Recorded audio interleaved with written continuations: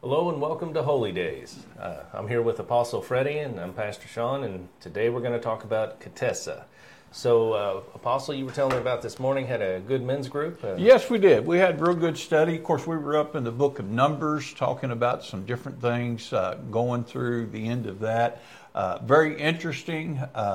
One of the little things that we were looking at this morning in the book of Numbers, how outside of the city walls, it says measure out 1,500 foot or 3,000 foot. And it said for extra grazing and of that nature. But my question was, after just being in Israel a few weeks ago, as we traveled, our guide pointed out the boundaries, and we seen the boundary markings. This is like you would on your property. You have stakes to say, this is my boundary. But we noticed we were driving on the opposite side of the boundary. But then he showed us the wall, or the electric fence that's around the perimeter of the land of Israel. And it was several thousand feet away from that. And I just related those two this morning. Like, they took extra ground. And so that was just interesting for our discussion this morning. Need to do a little research and find out all of those things. But like you said, extra ground. You remember he said that Israel always pushes their boundary a little bit. Yeah. So, maybe that's where just our human nature. Everybody wants to push their boundary. They want to mow a little on the other side of the fence. Mm-hmm. Yeah, praise the Lord. Well, it's good to be with you today with Holy Days. We hope you've been enjoying each one of our casts, because I just think Pastor Sean is doing a tremendous, excellent job of leading us through. And so once again today, here we are, and we're ready to go a little further. Thank you, Apostle. Today we're going to be talking about Tisa. I didn't look up how to say this one properly, but it means when you take. When you take. When you take. So we're through Exodus 30:11 to 34:35. So if you want to follow along with us, feel welcome to. The people of Israel are told each to give a half shekel of silver for the sanctuary. Mm-hmm. So as far as I know, it was affordable for each person, whether rich or poor among the tribes. Mm-hmm. We don't know how much each individual had. So we don't know if everyone was rich. Some of them were rich. Some of them got more. Some of them didn't. We can assume all day, but that's where we're at. Okay, so everyone 20 above gives an offering to the Lord, which is the half shekel. Rich or poor, all give the same, no more and no less, to atone for your souls. Mm. That's what the word is covered on that. But we covered in the last parashat that silver represents redemption. Okay. So yes. When the silver has the foundation pieces around the tabernacle, and each they're all made out of silver. So the foundation of the tabernacle is built on redemption. So that it just tells you how much God is all about that. He is about redeeming His people. And then we had the 30 pieces represents a female slave, and as well as when Jesus. They gave Judas 30 shekels. 30 pieces of silver. Mm-hmm. And they would say that 30 pieces of silver is Christ purchasing the redemption for His bride. Mm-hmm. So if you remember, Judas threw it in the temple. Mm-hmm. So it's kind of funny how it ended back up in the temple, and the enemy paid for it in a way. Yeah. But the money he took and meant for evil, he threw back into the temple. Mm-hmm. And that's the redemption price for all of us, was 30 pieces of silver. And so even though you may say, well, He was the sacrifice. Yes, absolutely. But He leaves nothing undone. Whenever you go through the Bible, it's kind of like, it's the greatest story because everything relates to something else. And then leaves nothing undone. Right. So it's amazing how all of these things connect. But we're going to go on to the copper washstand, the basin, whatever your translation says. Yeah. But it's made out of copper, and that's between the tent of meeting and the altar.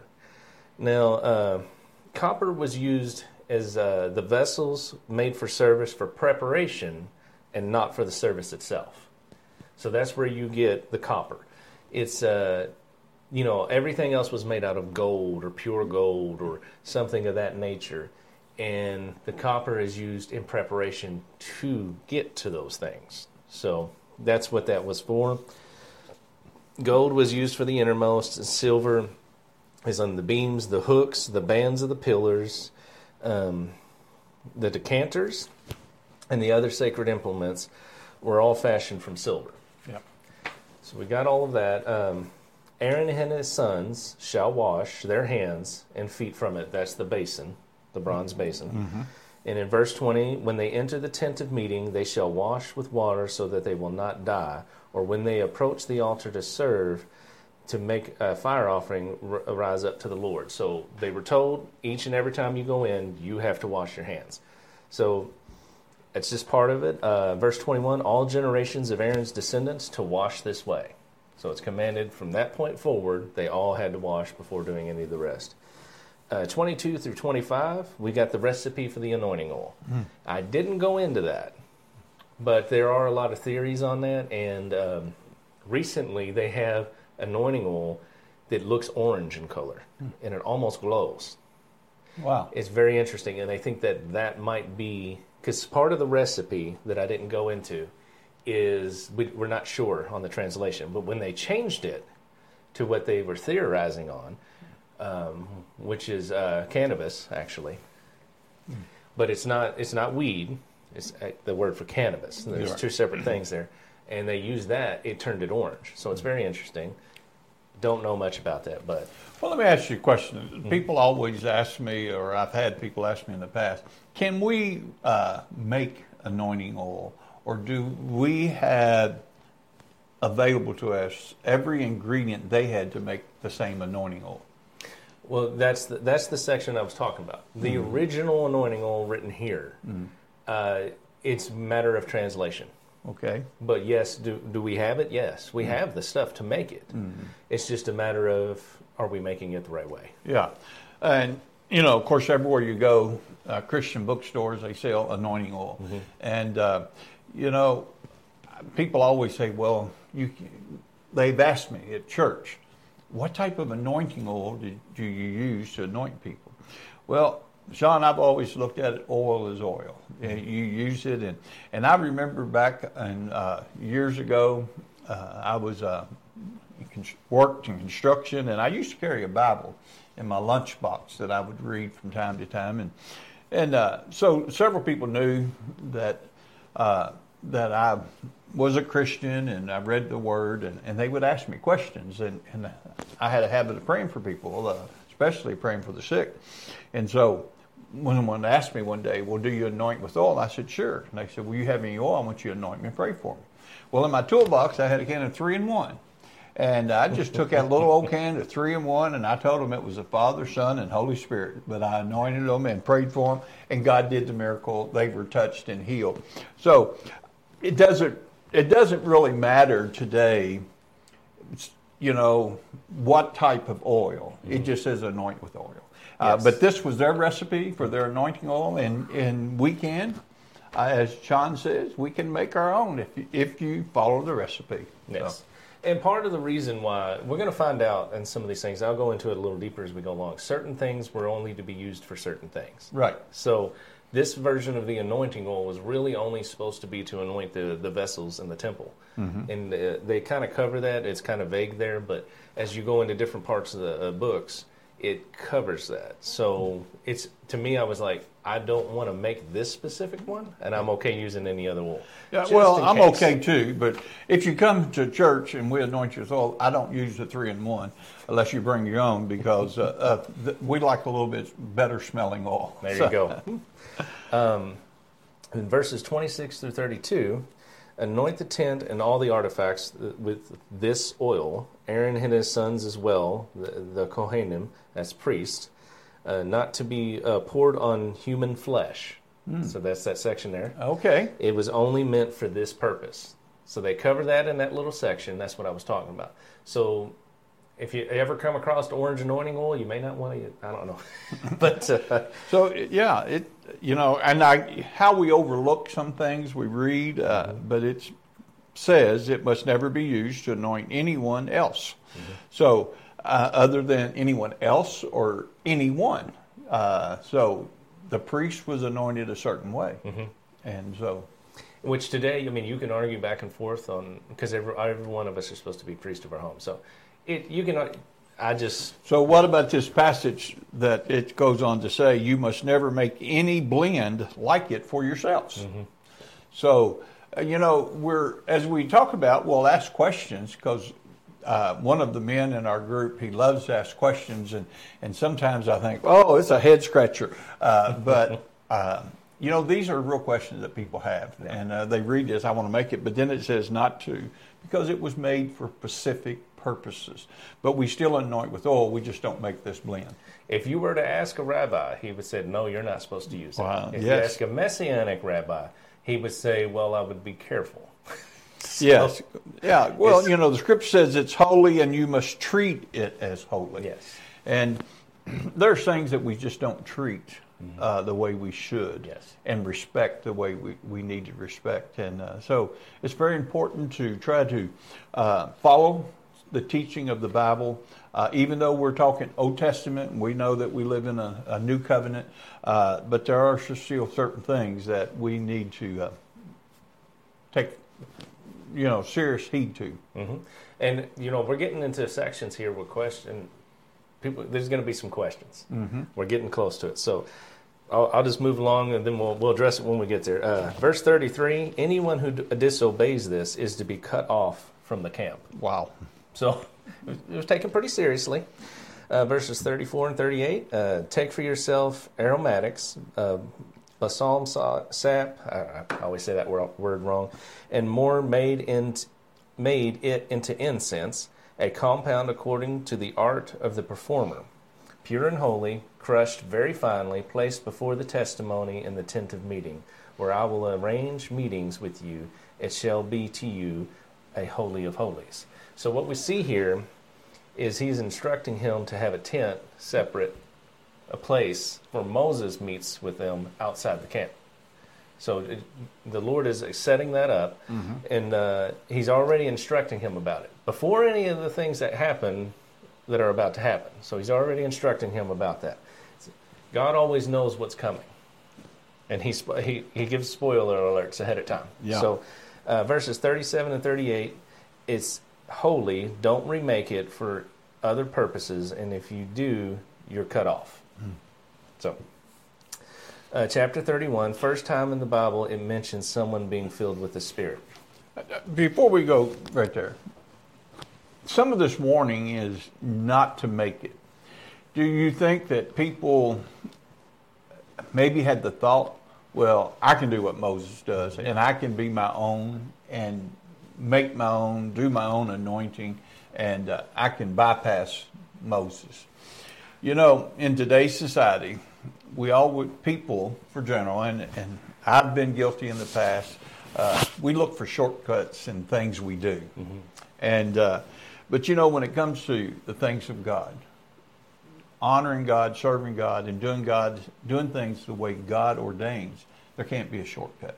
Absolutely. And so many people try to do shortcuts, and that's another discussion that I've had in our men's group. I believe when God sets up a church or ordains a church, that church is normally commissioned, ordained. The minister is anointed and blessed and sent out.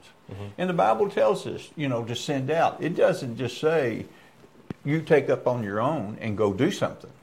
You have to have the right priestly anointing.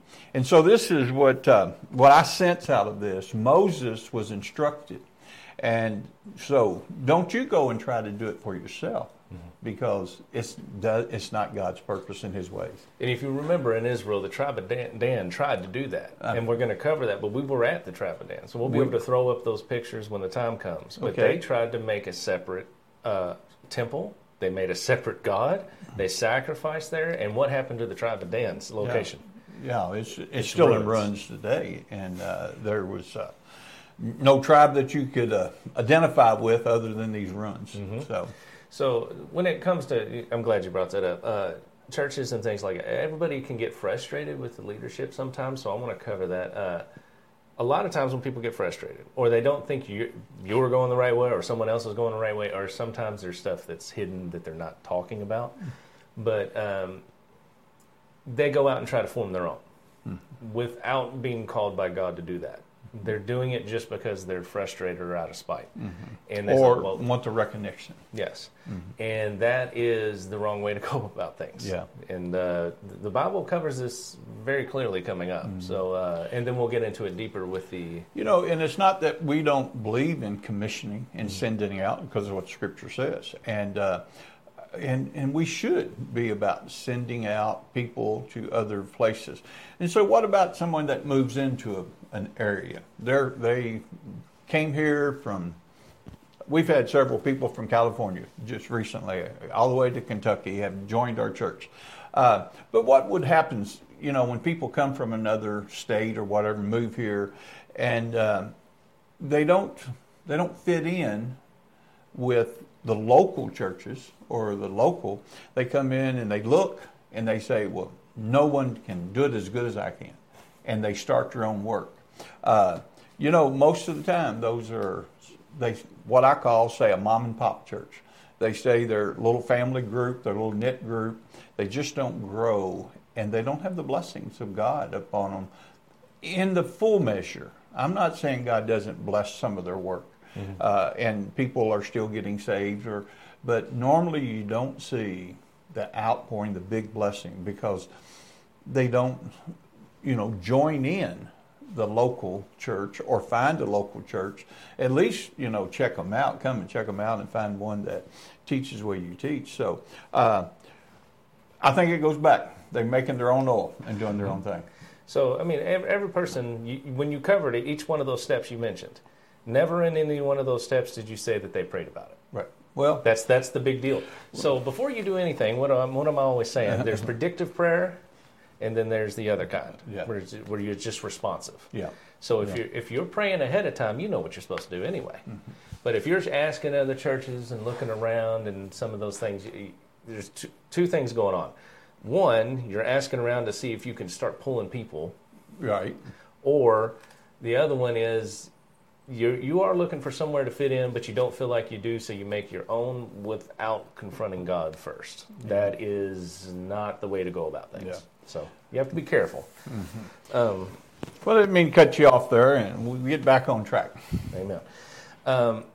Verses 37, wait a minute, let's see. We're in chapter 31. Well, we moved in 31. Yeah. So God anointed certain people of the children of Israel to be craftsmen, and it specifically says, imbued them with His Spirit. So for this work that they had to do, they got imbued with their talents, their gifts, and certain aspects of these things. So people were saying, oh, well, they learned all that in Egypt. It's not what the Bible says. They did learn things in Egypt, but they were imbued by His Spirit. Imagine if you were to pray and you come into your job and suddenly you know everything that you're supposed to do.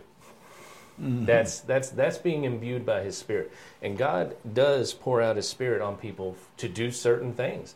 And so these were building for the temple, for the tabernacle, and He gave them these talents. And you got to look at that. He doesn't just pour out His Spirit on people to prophesy. People will get the Spirit of God poured out on them to do certain works, certain things. You may be in a business where you create an invention and it's divinely inspired from the Holy Spirit. There are things where He does it, and this is the first part of the Bible where it actually demonstrates that. So He imbues His Spirit on all these people to do this. And I would like to say that if God gives you a talent and you're not using it because you don't know where to use it, or the better way I like to put that, you're not making any money off of it, then use that for God. Yeah. Don't let any talent go to waste, because you remember the parable of the talents. Yeah, right. So we won't go super into that, but it's just something I always try to remember. If I'm not using it to make money somewhere in my own personal life, then I better be using it for God. Well, it's like what we read in Ephesians chapter 4, verse 11. He's talking about the fivefold ministry. He brings these in, each one different gift for the edifying of the church. Talents are the same thing. When God gives people talents, He brings it to edify the church. Sometimes you'll find in church that your best keyboard player is sitting in the congregation, or someone with a great voice is sitting. I don't want to commit to time and energy, but it's for the edifying of the church. Same thing with talents of working, computers, just whatever talent you have. Well, I'm not good enough to make a living off of it, make money off of it, but God has given you that talent for His glory. And so we need to use our talents. Amen. And then you might say, well, I haven't used enough, or maybe I'm not quite good enough, or maybe you're just chicken, or maybe you're just too shy, or maybe you can go on with the maybes all day long. But use your gifts for God. Whatever you're not using, use them. And if the ones that you do use to make money, hey, you might use that for God too. So it's just something to remember. Sometimes you need somebody to help push you in your talents. Mm-hmm. And we kind of push each other a little bit. And I really appreciate Sean with this ability and a gift that God's given you to do this teaching. So, amen. And it's, just to touch on that a little bit more, no one starts out perfectly. We didn't start out perfectly. No. We're still not perfect. You just keep pushing. Yeah. And you learn, and iron sharpens iron, right? That's the scripture. Verses 12 through 17, keep the Sabbath, keep it holy. The whole section from 12 to 17, we've covered this, but he reiterates again, keep it holy. Yeah. It's just very important. It's very important to God that we honor Him with the Sabbath. And even today, I still believe this is not, we talk a lot about Jesus. When He came, we have a new covenant in Him that we don't have to make sacrifices. A lot of people want to say, okay, do away with the Old Testament. Don't do anything out of the New Testament. Well, I'll confess that in the beginning of our ministry, in the first years, I preached more out of the Old Testament to strengthen and to be able to set up the New Testament than I did out of the New Testament at that time. And I draw so much of God into it, and you find His principles, and that Jesus He obeyed the laws and principles of God. Mm-hmm. Now, I know on the cross, when He said, it is finished, the old is done away with, and we have a new covenant. But there's still things, and the 10 Commandments we still live by, and it's very important to honor God and keep the Sabbath holy. So, as you mentioned that, it's there's so much of this that they say, hey, well, we don't have to do that, we don't have to do this. And in Christianity today, it's so liberal compared to what it used to be, especially when I was growing up. And that's not even that long ago. And you remember a time where the holiness movement, the skirt had to be to the floor, and you didn't show any skin. Some people didn't wear makeup. I don't even want to go into that. Yeah. But there was a measure of, we have to be separate and called out to be holy. And they had that holiness movement. Now we have a time where everything is so liberal, it's actually disgusting. But it's in the Bible, in the Old Testament, and in the New Testament. I'm going to put it this way. You see God's personality. Yeah. And He keeps revealing it, and we're going to go into that in this chapter. Yeah. So in the next one. Yeah. Well, and not to become legalistic in everything, but I think we should find that day of the Sabbath. And maybe it is that you have a job that you mandatory to be there on Sunday. If that's the case, maybe Monday's your Sabbath. That's your day of rest. But honor the Lord in that day that you take as your Sabbath, and just honoring. So I think it's very important. A good way to put that is your rest day is not your play day. So I'm going to put it that way, because people like to sin and go crazy on their day off.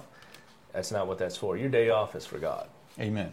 So, at least one of them. Yeah, at least one of them. Chapter 32, this is where we get into the incident. Yeah. So, after gathering around Aaron, remember Moses was up on the mountain this whole time. Several of the things that we covered, God's revealing all these things and telling him what to do, how to make the tabernacle, everything else. Moses has been up on the mountain this whole time. Yeah. So 40 days. 40 days. After gathering around Aaron, the children of Israel Come, make us gods that go before us. We do not know what happened to this fellow Moses, who brought us here from the land of Egypt. Verse 2, Aaron instructed them to bring him gold rings from your wives, your sons, and daughters, and bring them to me. And in the next verse, all the people did this. Yeah. You know, a lot of times I look at this and I have to sit and wonder sometimes what Aaron, what influenced him to follow the people instead of follow God? Are we so easily today influenced by the people to give the people what the people want instead of giving the people what God wants? And I think, you know, Aaron maybe feared for his life. Maybe it was threats, different things of this nature. But, you know, I look at this because Aaron wasn't the one, Moses was mad at him, but he wasn't the one destroyed in this. So just, you know, sometimes we don't know what influences people, but Aaron it wasn't his ideal. Yeah. He was influenced to do this. And we're going to get into it a little bit. I'm going to go a little bit off track that people are usually used to. So let's check this out. Hindus today still worship cows as sacred. We know that. In Egypt, Hapis or Apis, depending on how it was, we covered that in some of our early lessons, was a god of fertility worshipped in the Memphis region. Seraphim at Saqqara, if I'm saying that right, has a tunnel that goes underground in Egypt into tombs that is dedicated to the bulls of Apis. And it is thought in ancient Egyptian times to be the earthly incarnation of their god. So to the Israelites, here you got to remember that the golden calf to them was to represent their God. On earth. They wanted a fashioned image to represent God. They knew he didn't exist there, but they wanted something physical that they could worship, that they could see in front of them. So they chose to do this. Well, Aaron fashioned the cow, and he just doing what he remembered. So in Egypt, they had the cow that they worshipped. So he makes a golden cow off of what he remembers, brings them straight back into idol worship. So whether or not Aaron was totally innocent, I would say no, and it wasn't just out of fear. He made something that he remembered from the gods of Egypt. So I'm not as lenient on Aaron as some others might be, but he made that image, and he knew what that image was. So it's. And, you know, and as they make it, I find it interesting what the Lord tells Moses in verse 7. Of this passage. It says, and the Lord told Moses, quick, go down the mountain. Your people, God didn't even want to claim them as his people. Your people, whom you brought from the land of Egypt, have corrupted themselves. So we know right off how this displeased God and how corrupt they have corrupted themselves. Sometimes we can corrupt our own selves, and we don't have anybody to blame but our own selves. Yeah, you're right. So verses 7 through 10, the Lord tells Moses to go down to your people. I even have that section underlined. I'm glad you mentioned that. And see what they have done. So angry is he that he tells Moses, leave me alone so my fierce anger can blaze against them, and I will destroy them. Then I will make you, Moses, a great nation. Yeah. So think about how mad God is at this point. Yeah. He was going to destroy them all, and the only one left was going to be Moses. Yeah. So it's important to remember that. This should have been the end of their story. Yeah. All Moses had to do was walk away. Right, because he said, I will destroy them. And you got to think about this. People never put this into perspective. Imagine what it's like to stand before the Creator when he's that mad.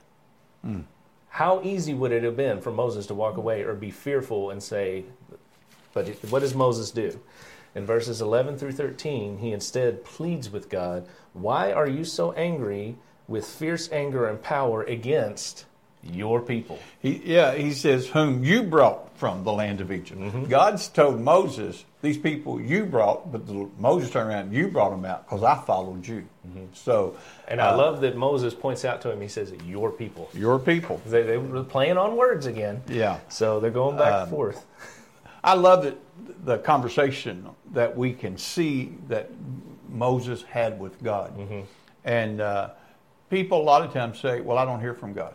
Well, I think if you serve God the way we should, we follow after God, just as Moses had a relationship with God, we individually can have that relationship. Now, it may take a while to develop. You know, it may not.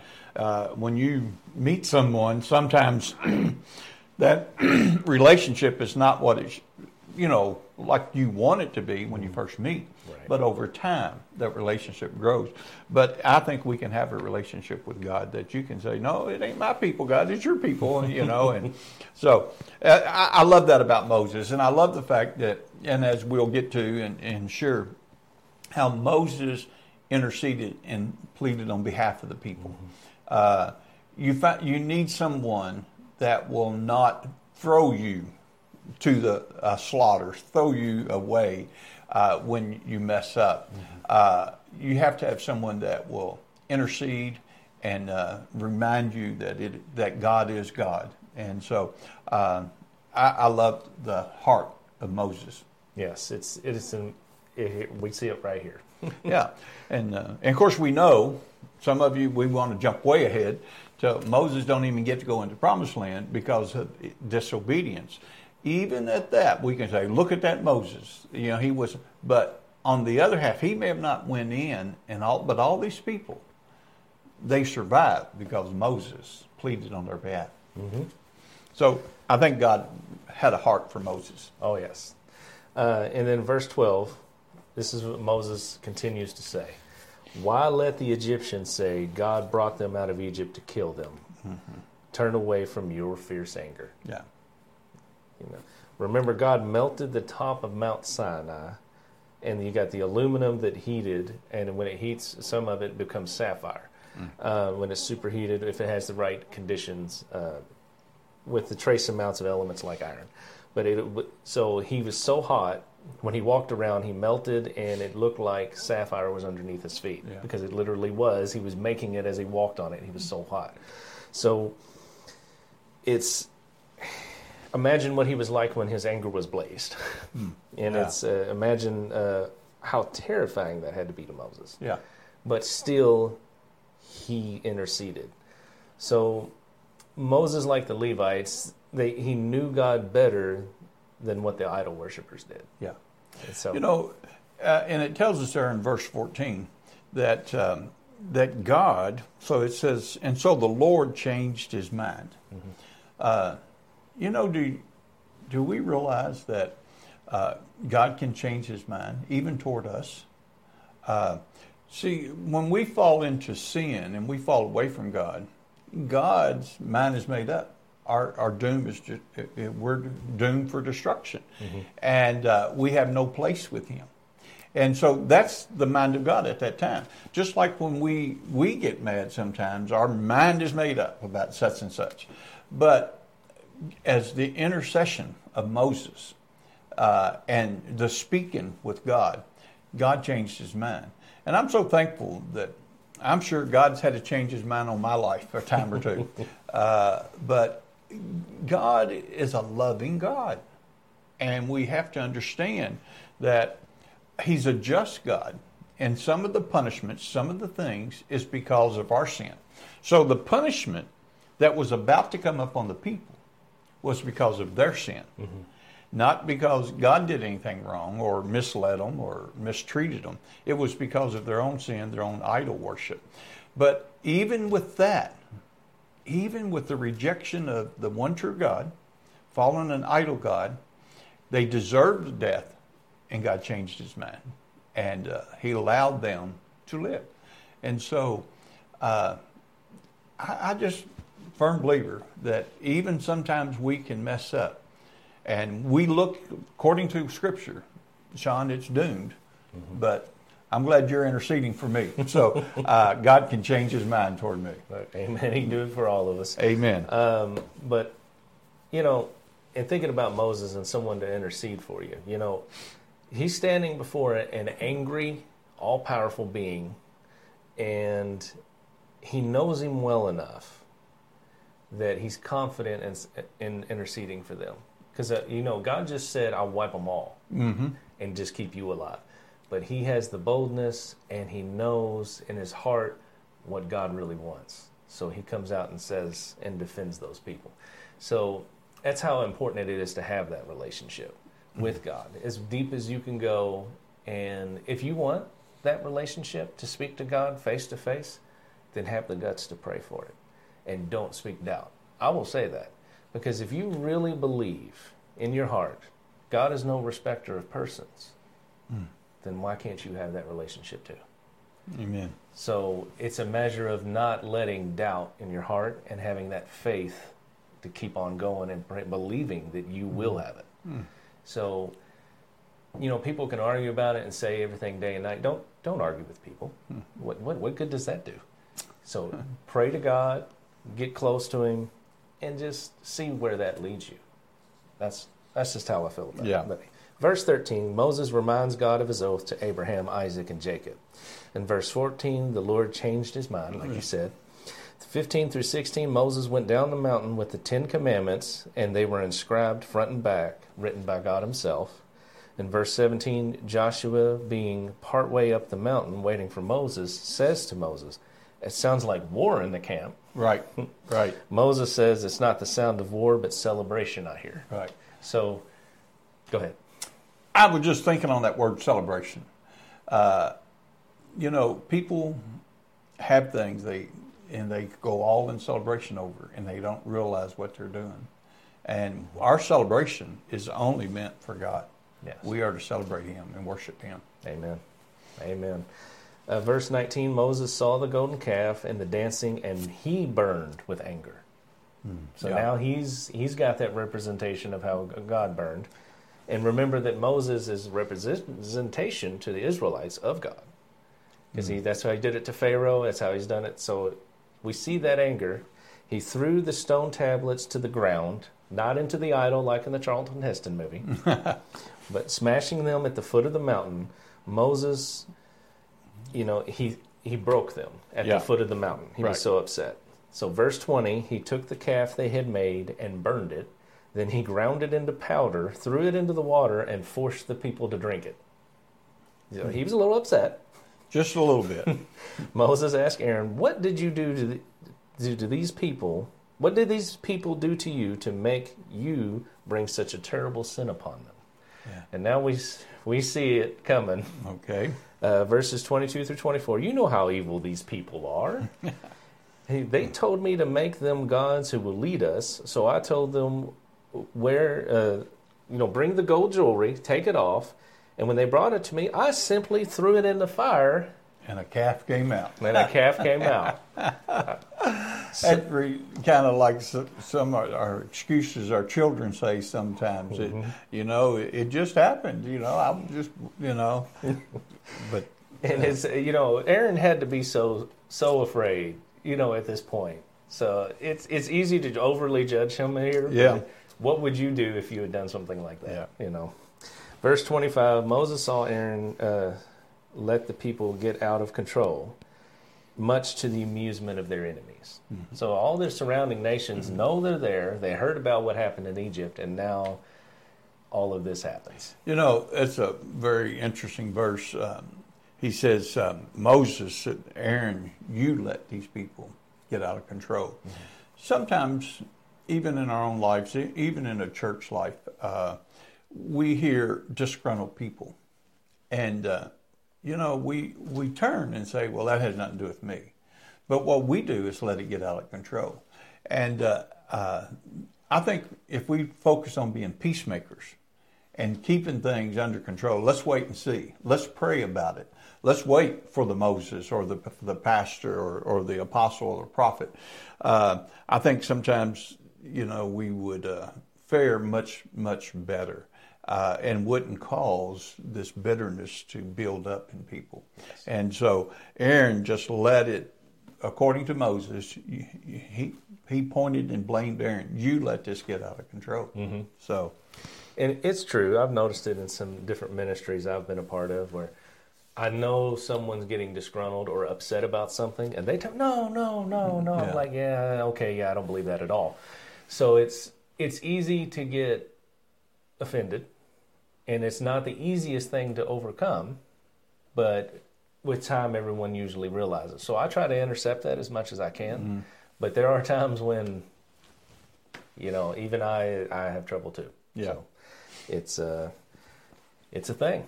Yeah. Verse 26, Moses stood at the entrance of the camp, shouted, "All of you who are on the Lord's side, come here and join me," and all the Levites gathered around him. Mm. So Moses instructs them on what God said. Each of you take your swords and go back and forth from one end of the camp to kill to the other. Kill everyone, even your brothers, your friends, your neighbors. And the Levites obeyed Moses' command. About 3,000 people died that day. So they went through the camp, they slaughtered these people who were sinning, and they didn't decide with Moses. Moses lets them know, "Today you have ordained yourselves for the service of the Lord, for you have obeyed even though it meant killing your own sons and brothers. Today you have earned a blessing." So even though this is an incredibly sad event, those who were rebellious and had no intention of changing, we see what the judgment brings. And we see the blessing that comes on the Levites. Right. Because from this point forward, God is saying, you have ordained yourselves to my service. And then that's why we like the new covenant, because we don't have to go and kill anyone or not commanded to. But it just shows the seriousness mm-hmm. of honoring and obeying God. Yes. And even though we don't carry extremes to judge and kill people ourselves, we know to honor God and obey Him. Yes. And I think it's very important. So in the Old Testament, we see that God has to judge people. Mm-hmm. And in the New Testament, we see that there's the option of forgiveness. And a lot of times we question our own life. Why hasn't God judged these people yet? Yeah. Now, one of the things that I noticed here, we're talking about this, and Moses commands them to kill. They did that. Now, you would think, okay, it's all right with God. But I think you're getting ready to go in mm-hmm. the next section, and this is the intercession that Moses does for the people. Mm-hmm. So Moses goes back up the mountain, and after he tells the people, "I'm going back up to intercede for them." And so where Moses tells God, "If only you will forgive their sin, but if not, erase my name from your book." Yeah. Remember we talked about that? Yeah. Where that section, that parashat, does not mention Moses' name. Yeah. So Moses tells the people, "Perhaps I will be able to persuade God." Mm-hmm. Moses, even at that time, was not totally certain that God would forgive him. He mm-hmm. said, "Perhaps I will be able to," which is very interesting. So the Lord tells Moses he will erase the names of all who sinned against him. Follow the angel, the pillar of cloud by day and the fire by night, and I will certainly hold them responsible for their sins. So he's asking them to forgive them, and he says, I'm going to hold them responsible for their sins. The Lord sent a great plague upon the people because they worshiped the calf that Aaron had made. And it declares that in the scripture, Aaron made. Right. I'm just pointing that out. So we see, again, God promised to send an angel to drive out all the other people in the promised land. This is chapter 33. Yeah. So we're getting into that part. But in verse 3, we see the Lord say, I will not go up in your midst, since you are a stiff-necked people, lest I destroy you on the way. So you're seeing the anger of the Lord right here. Verse 4, when Israel heard the bad news, they mourned, and no one put on their finery. So their good clothes, people come to church, I got to look good, all that. They were so ashamed that no one put on anything that looked good. Just basic clothes. They're just ashamed. Verse 6, the children of Israel divested themselves of their finery. That's the verse. So Moses made a tent outside the camp and called it the tent of meeting. We see the pillar of fire and the cloud come down to this tent now. And when the people inquired of the Lord, they came there. So they had to come outside of the camp to get to it now. It wasn't at the tabernacle anymore. So when the Israelites saw the cloud over the tent, they bowed down towards it. So they'd come outside their tent, face it, and bow down towards it because they knew God was visiting at that moment. And then God spoke to Moses face to face. That's where we come to that scripture. Face to face. As a man would speak to his companion, Moses would then return to the camp, but his attendant Joshua would not depart from the tent. He stayed there in the presence of God. So verses 12 through 23, God promises Moses favor. His presence will go, and he will give him rest. So Moses asked to see the glory of God. Oh, yes. Amen. God says he will put Moses in a cleft in the rock, puts his hand over Moses' face, or the entire body. It doesn't really say there, but there's arguments on that, but we won't go into that. Passes by declaring his name. When he removes his hand, Moses can only see his back. Now I'm going to show you the part where the rabbis and your Messianic Jews cover this section. So God told him if he saw his face, he would die. Now, in Hebrew, if you see my front side, you will die. But if you see, I will show you my back. So this is where we get into it. It's interesting enough, Moses gets the prophetic vision of all the things that happened prior to that moment. So he gets Genesis account. He gets the story of Abraham, Isaac, and Jacob, that everything that wasn't passed down. He gets perfect clarity on all of that. So you got to think about he gets to see the former glory, everything that happened before. He gets to see God's backside, behind, everything that happened behind. He doesn't get to see the front. So he doesn't get to see the future of the things coming. So it's very interesting that happens, and that's where your Messianic Jews and your rabbis, they teach that. Well, and that's interesting, Eric, because we don't get that teaching or we don't get that interpretation without some Hebrew knowledge and stuff. So and they even say that, we'll get into it, but they even say that God wrote those and handed them to him as part of the tablets that he hands him. So I don't know, but that's their interpretation of that event. So it's very interesting. So in chapter 34, he goes up to the mountain alone. So this is the part where God's instructing him what he's going to do, what we covered. Now we're going to see the fulfillment of it. So he goes up the mountain. He hews out 2 new stones, as God instructed, climbs the mountain, and then the cloud descends. And God stood with Moses, calling him in the midst of the cloud. So let me see here. You know, in this here, it says, Lord told Moses, chisel out.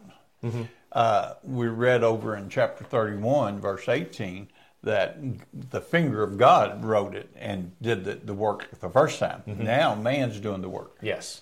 At the instruction of God. So we're at 34, verses 6 through 9. So the Lord passed in front of Moses, calling out, Yahweh the Lord, the God of compassion and mercy, I am slow to anger and filled with unfailing love and faithfulness. I lavish unfailing love to 1,000 generations. I forgive iniquity, rebellion, and sin, but I do not excuse the guilty. I lay their sins of the parents upon their children and grandchildren. The entire family is affected, even children to the 3rd and 4th generations. Moses immediately threw himself to the ground and worshipped. And he said, O Lord, if it is true that I have found favor with you, then please travel with us. Yes, this is a stubborn and rebellious people, but please forgive our iniquity and our sins. Claim us as your own special possession. So he's up there that remaining 40 days, and he's pleading before God. Please forgive these people, like you were saying. Yeah. That is really something that Moses had done. And if he hadn't done that, fasting 40 days on the mountain with God, pleading, forgive these people if I found favor with you. So it doesn't tell us how long it took for Moses to get to that point. So how long did he have to fast and intercede while he was up there before God heard him on this? It does not say. But he was faithful. God promises the covenant. Keep carefully the commandment. He will drive out the inhabitants of the land. So he tells them again, I'll drive them out. 10 and 11. You know, he had promised that he would send bees and wasps and things. Yeah. He'll drive them out. He'll send an angel before them and drive them out. They won't have to do it. Right. So that was the promise of God. Verse 12, don't form a covenant with them. So everybody who knows the Bible already knows what happens. Right. But 13 through 16 warns against idolatry again. In verse 17 specifically, and for us today, you shall make no molten gods for yourself. So people sometimes want to make a representation of Jesus or representation of God. All these things, he doesn't want that. He says it specifically in the Old Testament. Don't do this. You know, you're not supposed to have that. The altar, you're supposed to leave empty so you can visualize God yourself. You're worshiping a real God, not an image. That idolatry is false. It's false kind of worship. It's not something you're meant to do.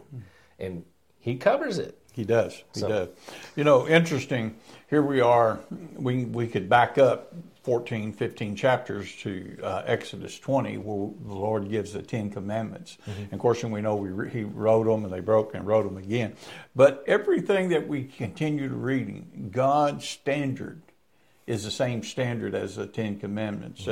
You know, on the third commandment about honor your father and mother, and it talks about, and you read over here in verse 7, verse 8, it talks, or verse 7, I will lay the sins of the parents upon the children and the grandchildren and the entire family for the third and fourth generation. Isn't that what the third commandment says? Even the sins of the iniquity to the third and fourth generations.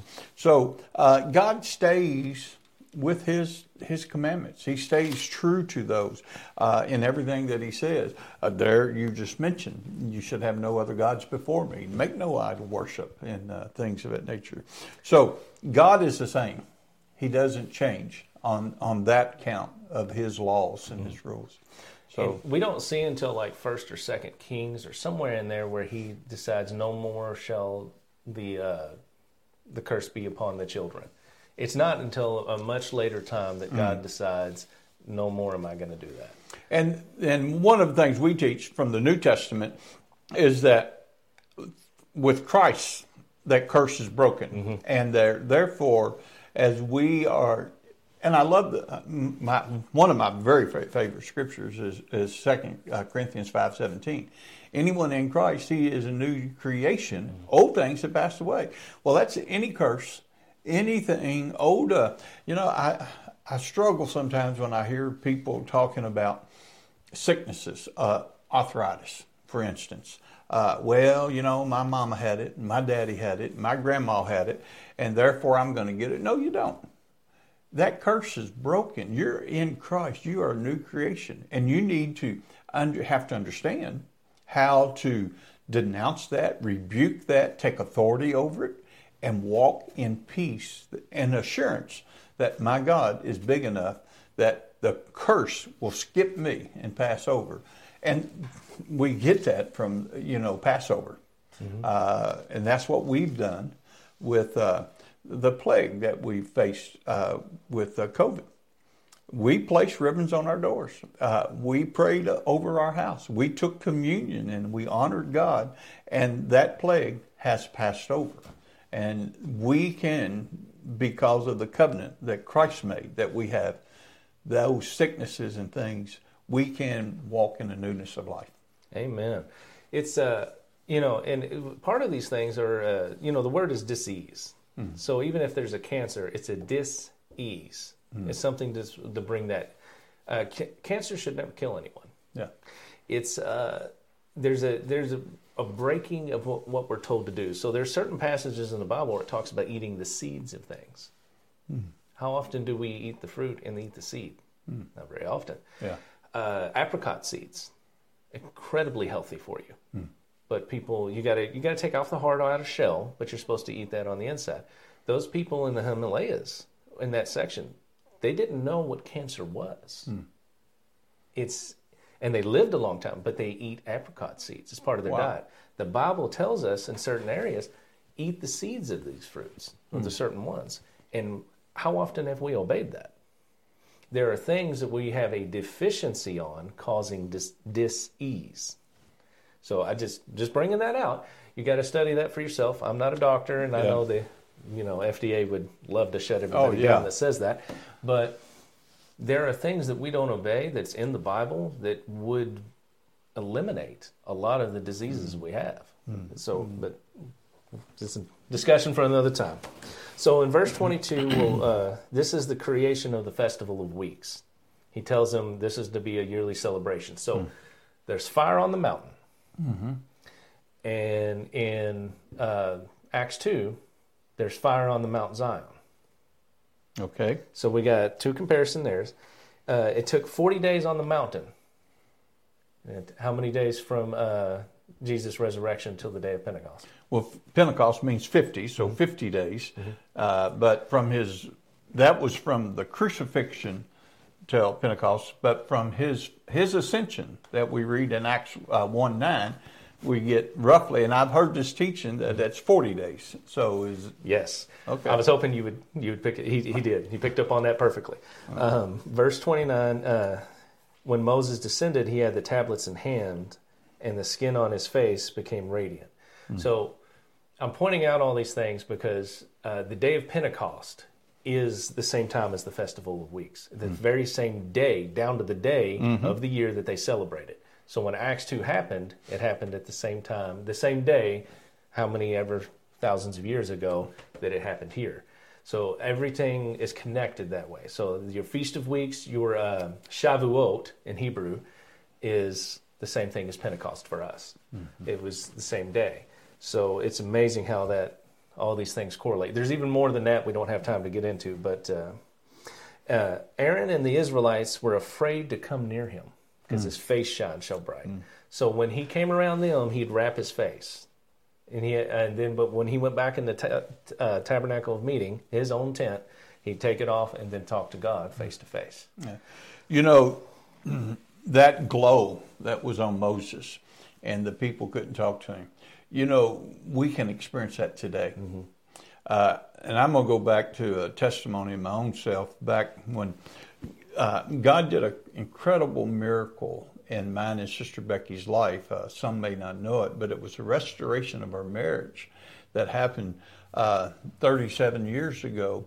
But I had such an encounter with God that I knew right then and there that God had restored and healed our marriage. It was just something you knew that you knew.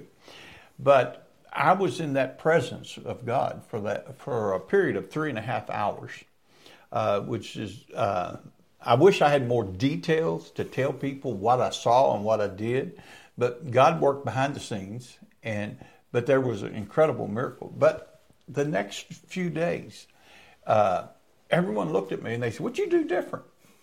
Maybe you shaved?" Well, I've never grown a beard like Sean can grow a beard. So no, it wasn't that I shaved. It wasn't that I had gotten a haircut or anything. But they could see something different. They could see a glory.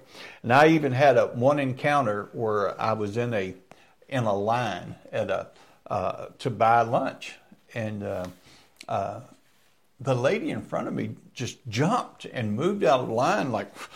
And I thought I invaded her space. I thought maybe I touched her or somehow, but it wasn't that. But she was petrified, scared to get near me, and was like, "No, you go ahead." And I just seen how people treated me that day or two. But it was that glory that they saw. Good thing I couldn't see it myself. I may have got puffed up or something.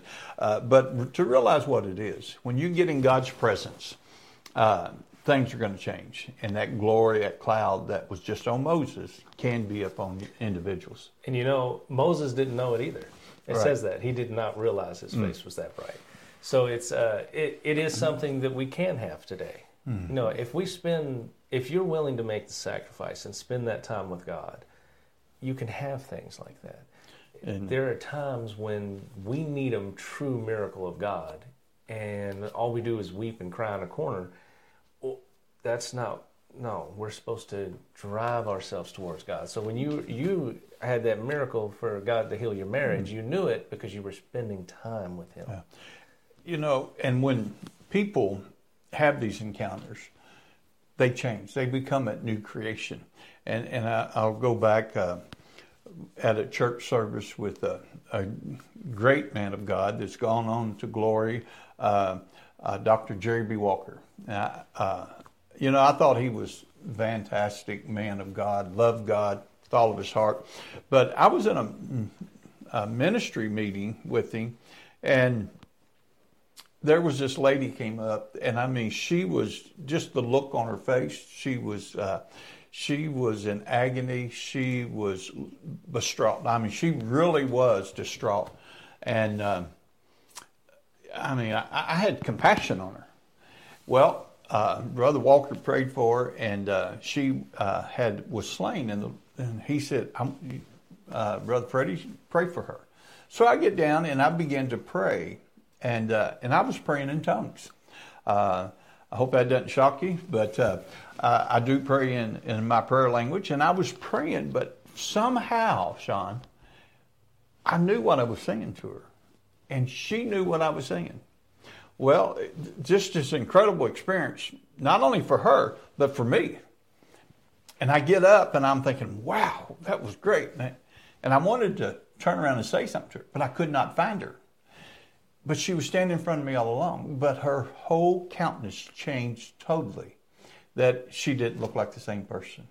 And you can have that encounter today with God.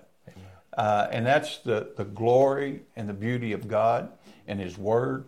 We can read His Word and we can beat ourselves up with some of the things. But when we think of what God has done for us through His Son, Jesus Christ, that we can have eternal life, we can have a newness of life, and old things can pass away, and it can be changed in just a twinkling of an eye. Just like the rapture, we're going to be changed in a twinkling. You can still be changed. If you're struggling with your walk with Christ, I'm going to invite you to reach out to us on our webpage, on our information here on Holy Days Podcast, and we will be glad to pray for you, pray with you, and help you answer what we can, the best we can. So check us out. Check out our information. So I put part of the information that we have, and I'll put an email link up and some other things.